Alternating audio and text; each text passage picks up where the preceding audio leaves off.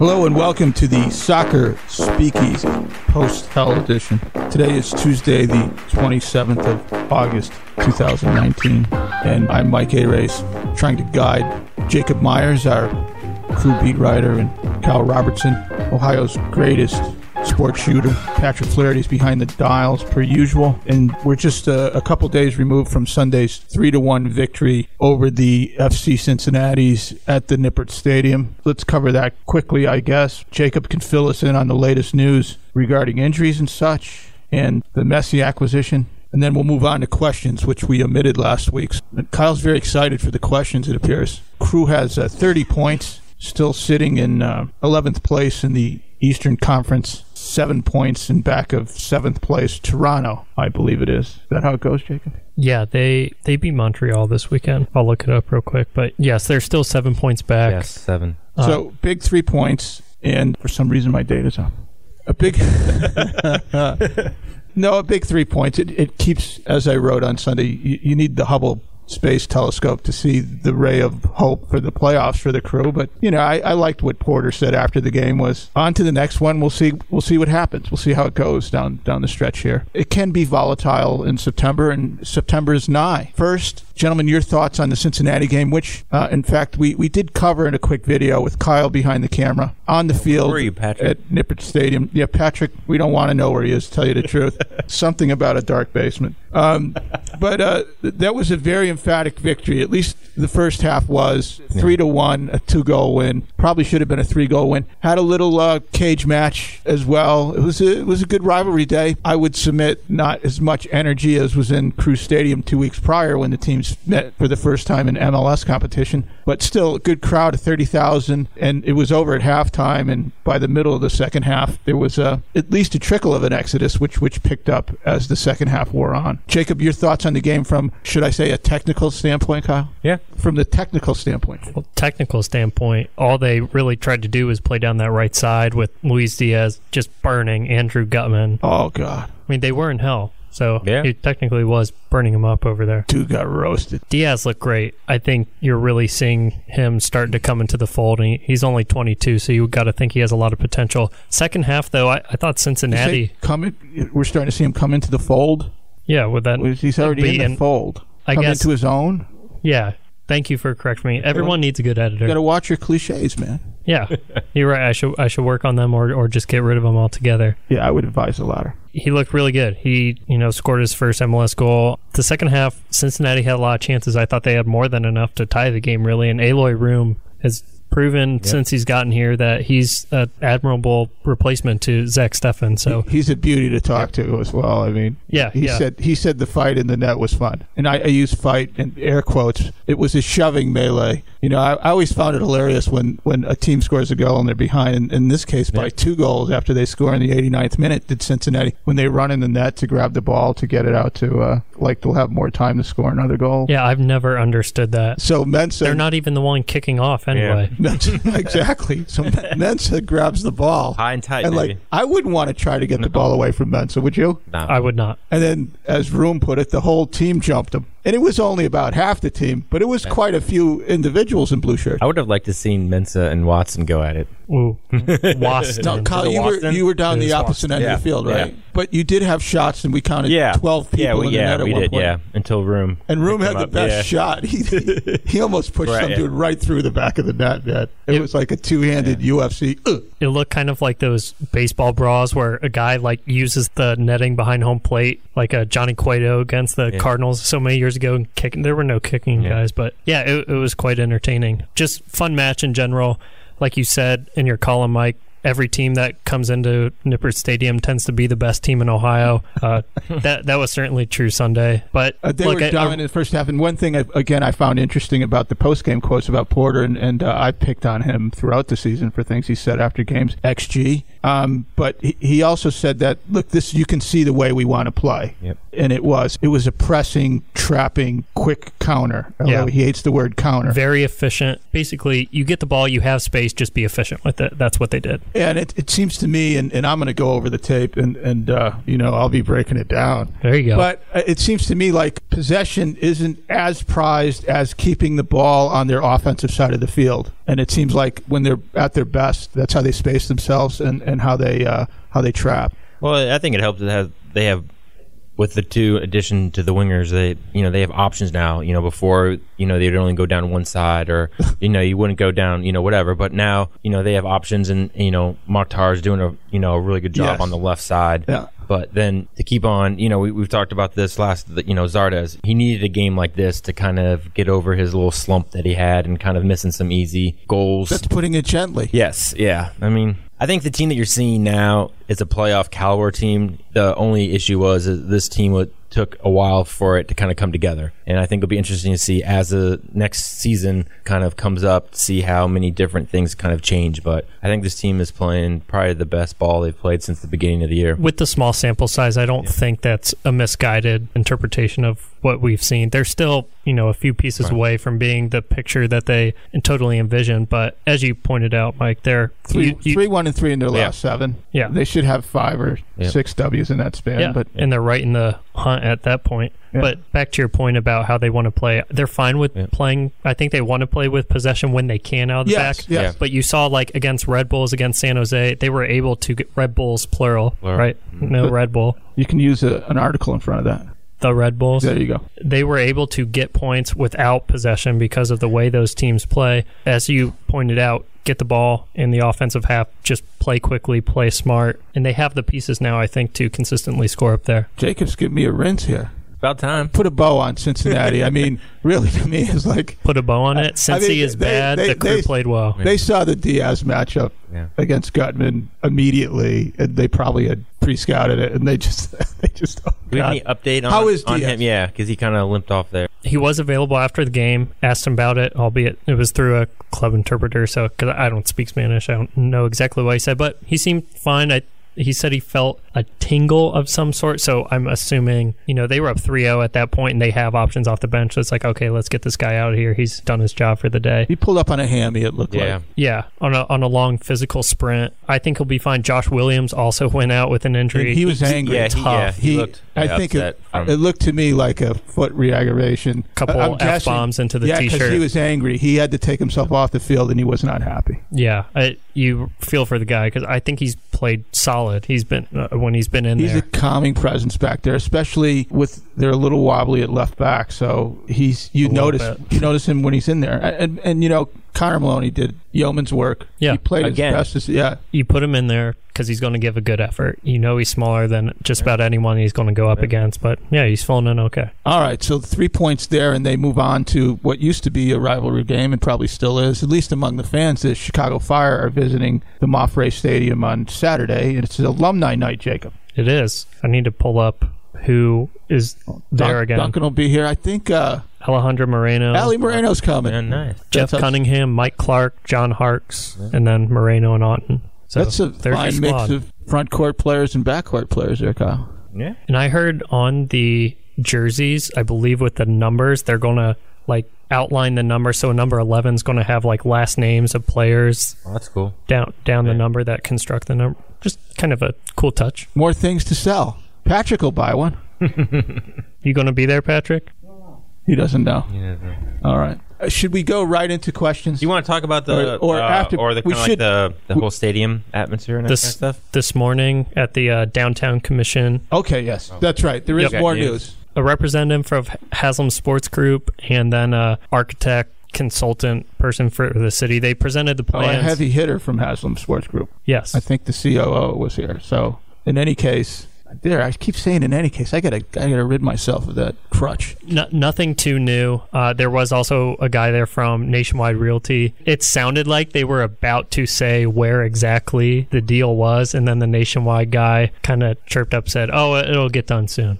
So the bottom line on this morning's news was the Downtown Commission rubber stamped the demolition of 9 buildings in the Arena District so that on the city-owned side, so that the crew, Haslam Sports Group, the soccer team can begin clearing and preparing the land for a dig to start construction, to break ground. Right. The one thing that caught my eye about this morning's meeting with the Downtown Commission was there was someone on the record, and I forget who it was, that said, yes, we plan to start digging in September. Now, I'd said that before, and then it was October, and I said October because that's what I was being told, and now here's someone in a public forum saying September. In any case, there, I did it again. I got to stop that. In any event, it doesn't change. You know what?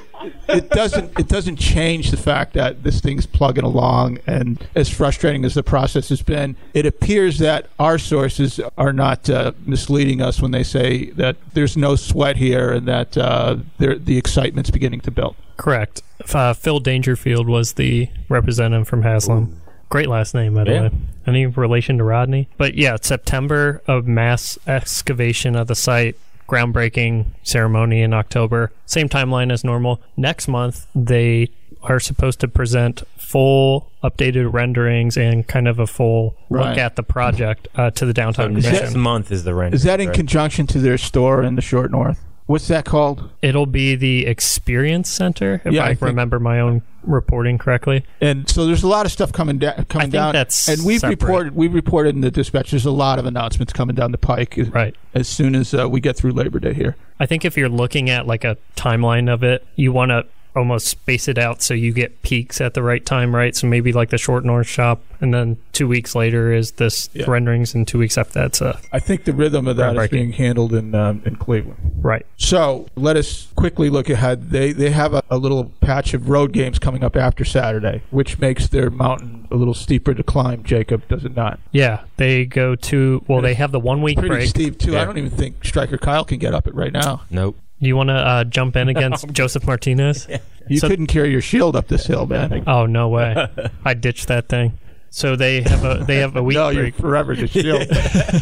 I accept the name. You guys are more than welcome to continue bringing it up, as all our listeners as well. Like we need his permission. All right, should I lay out the schedule? Yes, you should. Yeah. All right, so they got a week kind of break there for international duty. So August 31st is Saturday against the Fire, week break. Then at Atlanta, at Vancouver. Thank God that's not a 9 p.m. or 10 local start. That's a 5 o'clock. And then home against Philadelphia on September 29th. That's the last home game in the year. Finish at Toronto on October 6th. And we can start wondering whether Trapp and/or Zardes is going to get a call up, but I don't know. This week changed it a little bit, maybe, right? Like they both played very well. Yes, they did. Yep, they did. All right, we didn't get to questions last week, so I guess we have some highly technical questions coming our way this week, Kyle, from what you've indicated earlier. Stuff about sandwiches and movie rolls. Yes. All right. Somebody wants to know if you are currently embargoing any information of possible renderings.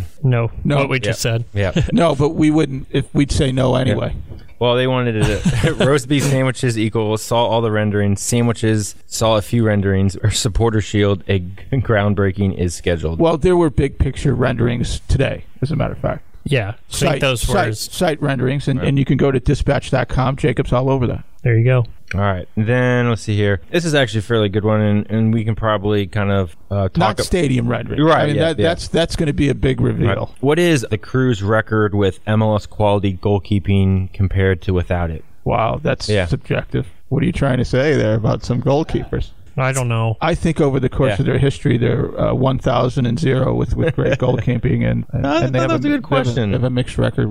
Well, you handle it then. Yeah, I'm not saying it's not a good question. It's also how do you wrap your arms around it? It's also only putting it on the goalkeeper in a way. Right, but I mean, there were a lot of things that were wrong they had earlier 6 on the shutouts season. Right. over that. You can say what's their record with defensive breakdowns versus without defensive breakdowns. Right, or quality. I appreciate the question, but I'm not going to answer it. All right. It's embargoed. It is a good question. Somebody else wants to know, how much money will the Crew get for the naming rights to the new FC Cincinnati Stadium? Oh man, that's a pwn. The kids still say pwn? Now they do. That's a hashtag Jarbs question. I'm so 10 years out of the loop. So Skyline. All right, and then also on a scale of 1 to 10, how offensive are Columbus Crew fans? I wouldn't know because I'm not out in the stands. So I can't rate them relative to other fans. We can see sniping back and forth on Twitter, and I would say, generally speaking, they're like any other fans. I think in the main they try to keep it reasonable, but there's always people out there. I'll say that a friend of mine was between the Crew section and the Cincinnati sections. Yeah. And he moved. Yeah. You know, he just went down in the standing room area, like, because he said he didn't need that stuff. Well, I think there were some jabs towards the end, back and forth. I think Crew fans were they chanting? They were chanting, I think they were chanting USL. This is our house. Yeah, this is our house. It's been a tough couple of years for them, and they've taken a lot of crap from Cincinnati people, you know. And then because Cincinnati's the new Seattle, right? Yeah. Well, and then the Cincinnati supporters kind of came back with, they kept on chanting Austin, which... Yeah, was the chant Austin, Texas, or I think your house is Austin? I thought it was funny when they showed the Crew fans on the Jumbotron, and on the PA it was piped, all my exes live in Texas. Yeah. Then the Crew chanted midway through the second half. The Crew fans were chanting beat the traffic, which I thought was funny. Yeah. And then they chanted this is our house. And then the Cincinnati fans chanted back at them, Austin is your house. Yeah. It was either that or Austin, Texas. I saw kind of both people. Yeah, I think it was a little bit of both. So, either way, Austin was in it. So it was a divided section. They were both. But everyone, both. My point is, everyone was running out of material by that point, because the game was decided by halftime. All right, cough twice during this segment if you have renderings but aren't allowed to share them yet. I have like an innate feeling I need to cough now. All right. It's like when you see someone yawn and then you yawn. I have not seen any renderings. I haven't either. As far as I've asked about them too. All right. With so many knee injuries, has there been any indication of changes to the conditioning coaches or conditioning program going forward? It's a good question. I have not asked. That's something that will definitely come up in the future. They have a new doctor. Yeah. Well, it's kind of like the Blue Jackets a few years ago had a rash or of groins that kind of like for a couple years. It happens. I don't think the training changes all that much, honestly, and I don't think their monitoring of these guys changes all that much. I think it's a cyclical thing. Teams have injuries, and sometimes they have historically bad number of injuries. All right.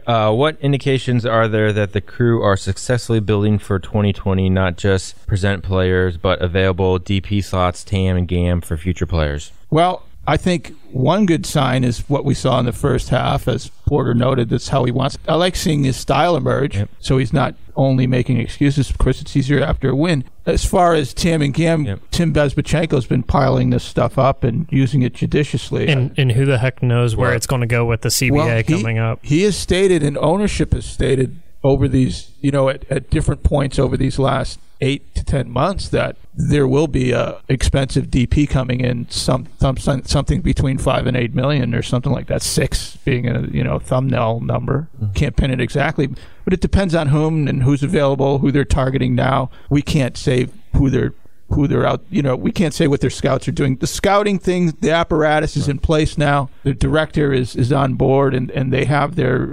international web woven. Do you think there's a chance of more younger DPs than a proven $8, $9, $10 million guy? I'd say a mix. What Tim Bezbatchenko has said to me when I asked this, said this often. Yes, there's a big ticket. There's also young DPs you develop and sell, preferably American guys too. Bring people in the stadium. So look at Luis Diaz. Say he does what he did Sunday consistently. He's been good for a while now, though. Yeah. He's still 20 years old. Yeah, he's fringe Costa Rican national. 20 or 22? Because you said 22 earlier. Oh, he's 20. If I misspoke, he's 20. So very young dude. But I think, like you said, Mike, it's all about who's available. I think they'll go younger than trying to get a guy who's in his 30s and played a lot in Europe. Depending on the guy. I think that's a better move to get 2 or 3 younger guys that are at $1 million, $2 million, $3 million than one big guy. I look at it this way. Their plan is to have a roster in place that's playoff ready by the middle of July, 2 years hence. Oh, I think MLS Cup ready July 2 years hence. I agree, yeah. That is pretty much their stated goal, and that's a plan they're trying to execute. Yeah. And so that involves a lot of money, which Haslam apparently is willing to spend. It's the look of the league. You got Robert Kraft spending $10+ million on someone. It's what calls for it. Should buy some real grass. All right. Broom was more involved in the play during the first half of the Cincy match. Will we see more of that in the future? Sure. Why not? It all depends on what the defense does. If they're pressing high, like the game before in New York City, they couldn't really get out of the back, so they'll play it long. The real play there was Zardes being able to get out to Santos and then spring in the attack there. All right. Who has the best chicken sandwich? I don't know. People love This is Popeyes not now, multiple right? choice? No, it's just they want to know. I guess it's the debate of the week. Well, okay, it depends on what kind of chicken is it. Like just a plain old chicken breast on a sandwich? Chicken sandwich. Is it, Well, that wouldn't be some the best. sriracha? That wouldn't be the Yeah. best chicken Yeah. sandwich. Yeah. But I get your point. I mean, there's a Yeah. lot of ways to make it. I mean, are you a Si- Chick-fil-A guy? Are you a Si- Popeyes? Or Si are you Senor right in the alley here, Yeah. the Peruvian place here in Lynn Alley, right behind Yep. our building here at Big 62 East fancy, Broad. yep. Their chicken sandwiches are excellent. you get some of that hot sauce on it? Yes. Yes. Oh, yes. I do like hot chicken takeover. Yep. Yeah, that's good stuff. I think it's overrated. All right, now that Hell is Real is done for the year, as a fan, is it okay to take the rest of the year off? That's a case-by-case basis. You know, how's the home life? Do you need some time off? Is life getting away from you? Do you have some problems you need to deal with? And I think after Hell is Real, if any of this holds, or if there's anything pressing you need to straighten out, that yes, you should take the rest of the year off. All right, and It's then okay. kind of a recurring reference here throughout this season. If Hell is Real 2.5 was food, what food would it be? I'm glad people are picking up on I the know. 2.5. But how about like really good, like award-winning burnt ends? How about that? Yeah. That's Good fine. enough. That's pretty good, Jake. Yeah. Well, we were at City Bar, yeah. yeah, That's pretty before good. the game, so Jake, Yeah. that was pretty good. that's what I Yeah. thought. I think we should just leave that Yeah, one there. there we go. All right, and then are the practice facilities and the stadium all cleared for building? No. We've been through this, and that's tied with the Expo 2050 Commission. Although, as that process has gone underway as to what to do with the whole of the fairgrounds, with the task force that's reporting to the governor has been explicit that in the short term, the project to redo Moffray Stadium and turn it into a training facility and community park is a priority. And in fact, someone has already said, it's on the record somewhere, and I forget where, but I think the 21 acres of parking that they want to take as part of the Moffray site project, if not approved officially, it's been a nod and a sure, yeah, you can do that. All right, and then somebody would like to know our thoughts about why a significant number of fans don't seem to rate Zardes, even though he's statistically one of the best strikers in the league and one of the best the Crew has ever had.